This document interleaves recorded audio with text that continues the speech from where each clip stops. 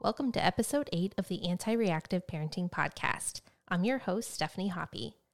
And I am Dave Hoppy, host of the LYFE Fatherhood podcast. For those of you who don't know, we are husband and wife, and we are extremely passionate about parenting and strengthening families and empowering our listeners as they raise future adults. In fact, we are so passionate about it, we both have podcasts on parenting.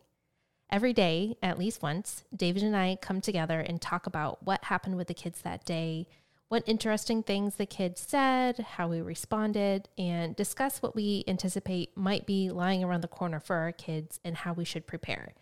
We strive to be anti-reactive in our parenting and be at least one step ahead so we know where we're going and how we're going to handle situations before they arise.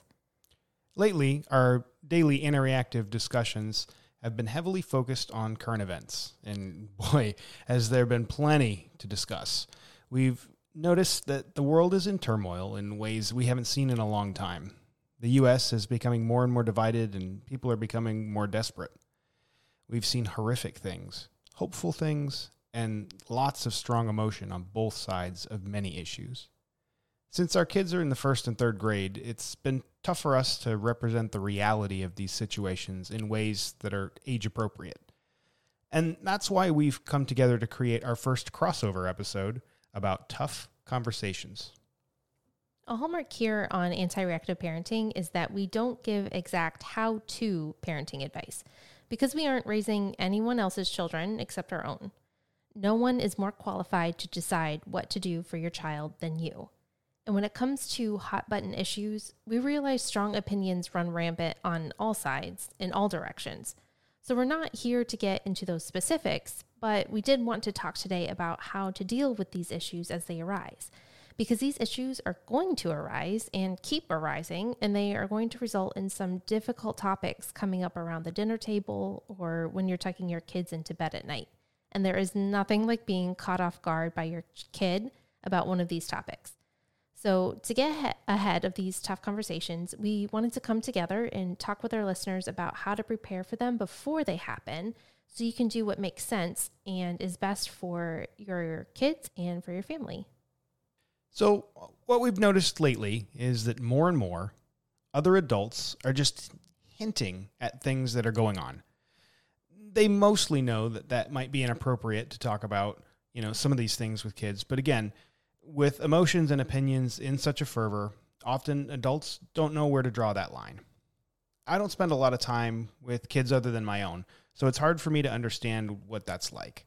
But the key to being anti-reactive when it comes to the things that are shocking, confusing, or potentially not age appropriate is to think ahead on how you will explain that to your children.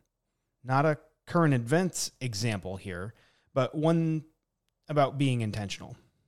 As my grandparents started to age, I knew our kids were going to be pretty young when they started to pass away. It can be quite a shock to kids when someone they know is gone, especially if they were close. Stephanie and I began to talk about what that would look like, and we started to come up with age-appropriate ways to explain what would happen. When my maternal grandmother passed away, we knew we had to tell our daughter, but our son was still very young. That didn't stop us from telling them both together. Because we're a family. For us, it was important that all four of us be together when I broke the news. For your family, that might be a different dynamic. That was our first key. We always deal with big things together as a family in the same room. And where all of these situations and conversations begin should be with number one, with your values. If you haven't already, sit down with whoever you parent with, and if you're a single parent, spend some time and thought on this and hash out your values. What do you stand for?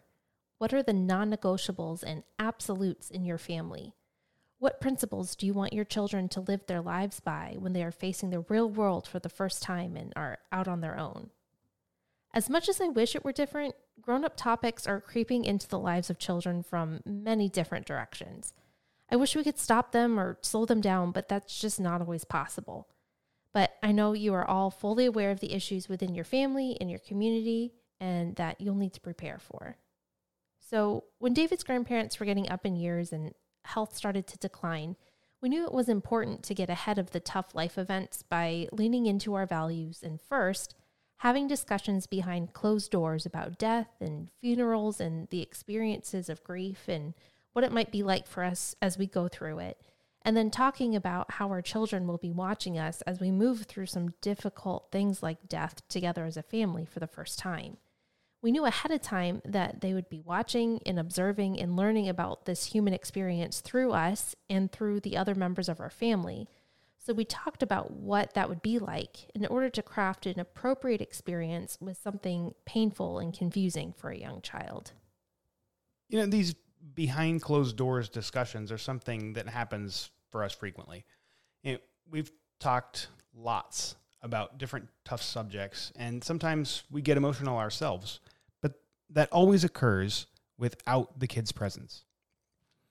We always work together to be on the same page before it comes up with our kids. Does it take time away from other things? Yes. Is it always productive? Eventually. Stephanie and I know that for our kids to feel comfortable and safe, she and I have to have an understanding of what's going on around them and be able to meet them where they're at. That means being prepared for tough conversations. What does it mean to be prepared? It means understanding who your kids are, how they interact with the world around them, and finding appropriate ways to address the tough stuff. What's appropriate for our kids might not be appropriate for yours, even if they're the same age. We know that you, as anti-reactive parents, are intentional about your values first and knowing your kids inside and out immediately following. That gives you an edge when you get that off-the-cuff question about Uvalde, or when they ask why everyone is so mad about gas prices. And even for subjects where you already know you and your spouse agree, it's still helpful to take the time to hash them out with each other. Talking about the issues aloud within the lens of your values solidifies your take on what's going on in the world and how you will approach that together with your children. And another thing to note, if they bring it up, you have to address it. Whether you view the topic as appropriate or not, the cat's already out of the bag. Now, I'm speaking to my LYFE dads right now, but this really applies to the whole parenting team. Now, there are 4 things you must incorporate to make these tough topic conversations effective. Number 1, it needs to be age appropriate. As we already stated, some adults don't know where to draw the line, and it's up to us to repair anything that may not have been appropriate. It can be easy to say too much. As we are faced with grown-up topics and have our own grown-up opinions, it can be difficult to dilute these issues down to the level that is appropriate for our kids. So it's important to decide together what you believe your child can handle and also where the line is of how much information is too much information. Figure out where you both agree and where it's time to cut off the conversation. Afterwards, it is also helpful to regroup and decide when you think your child might be ready for the next step of that difficult topic. When David's grandmother died, it was just enough for our youngest to understand that she was no longer physically here with us. At his age, that was tough enough of a concept for him to wrap his head around. So the conversation for him stopped there. But as we remember his great-grandmother and talk about memories and what we loved about her, we circle back around to the topic of death, what it is and what it means. As he has grown older, it has led to deeper conversations and natural questions, and we allow that to develop organically. It's important to look for cues that your child is satisfied with the answers that you've given them when you're having these tough conversations. Less is more 99% of the time. If they seem like they are content with what you've told them, great. Stop talking. Number 2, in order to keep things appropriate, or to repair something that was shared inappropriately, you need a good understanding of what your kid has already been told. This can range from being very difficult, if your child has strong emotions on the topic, to very easy, if they are confused or they're not overly interested in the topic. In most cases, we are intentional about developing relationships with the people our children spend their time with. We know who their classmates are, we make friends with the parents of their friends, and at a minimum, introduce ourselves to those orbiting within our children's social circles. We get a sense of who the people are in their lives so we can anticipate what things they might hear that align with our values and the things they might hear that don't align with our values. Knowing the people in our children's lives makes it much easier to already be aware of the varying opinions they might be told about any given tough subject, and we can already prepare for how we will address it within our own home. Number 3, to help your kids really understand what your family believes on a topic, and to help them understand what it means in the broader context of school, church, or society, you must have a goal for the conversation. You need to understand what you want to teach your kids about your values using the topic before you start to address it. Going back to our example of talking to our kids about death, it is important for our children to know that we, our family, believe that death is not the end, and our beliefs give us hope, and we can find joy in the midst of our grief. A family death is packed with emotions. A funeral brings everyone together, and everyone grieves in different ways. And all of those strong feelings can be a lot for a child to take in, especially for those who are extra sensitive. It's difficult for a young brain to process all of those emotions. But our goal as parents was for our children to understand that even though so many people around them, people they love, people who are strangers, all kinds of people at the funeral who were very sad, we also had reasons to be happy, and death and grief don't have to be scary. Number 4, to really solidify their age-appropriate understanding, you must also explain that not everyone will have the same perspective. It's important that your kids understand that it's okay if other kids or adults see things differently. They're different people who come from different families and different situations. In order to keep your kids grounded in your values, it's also important for them to understand that they can come back to you with new questions as they hear different perspectives. Growth and change are a part of growing up, and helping your kids understand how to apply their values, your values, when challenged, is an integral part of that growth. Well said, babe. It's important to prepare our children for the fact that differences exist, and it's okay for people to think differently, but it can also be confusing.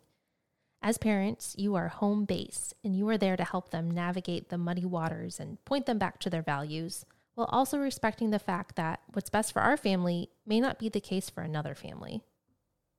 Tough stuff will always exist.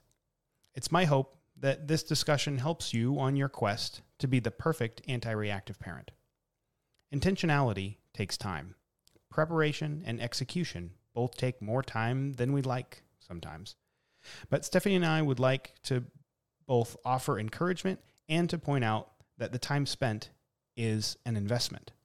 It's an investment not only in your children's well-being, but also in a future where you are well practiced at the tough stuff. And so are your kids. The more intentional you are about discovering what works for you in addressing these hard topics, the easier it becomes. Your children will know how you respond and how your values tie into every discussion you have, the more you practice the 4 concepts that we just discussed. All right. Well, thank you for joining us on our first crossover episode between anti-reactive parenting and LYFE fatherhood. This topic was heavy on our hearts this week, so we wanted to discuss it together with all of our listeners. So as you work through difficult topics and have the tough conversations with your kids, feel free to join in on the struggles, the highs and the lows, together with our anti-reactive community, and for you fathers, the LYFE Tribe. You can find us on Instagram and Facebook at Anti-Reactive Parenting Podcast, or you can also find us on our website, antireactive.com. And for my LYFE Tribe, I want to say thank you for sticking around for an extra couple minutes. Because this is a crossover, we tried to cut it down the middle, so it'll be a little bit shorter for the anti-reactive folks. Sorry about that. And a little bit longer for the LYFE folks. Sorry about that. Thanks, babe. So hopefully you enjoyed this crossover, a little bit of flavor from both of us. But again, we just really wanted to share with you guys kind of what's been on our minds as the world has just been going through a lot of changes. So again, thanks for listening. And if you enjoyed this podcast and you think others would too, please leave us a 5-star review to help this podcast reach others, and we can all grow together. And don't forget to follow our podcasts and add them to your library so you don't miss any episodes. Until next time, parent intentionally, plan for what's to come and be anti-reactive.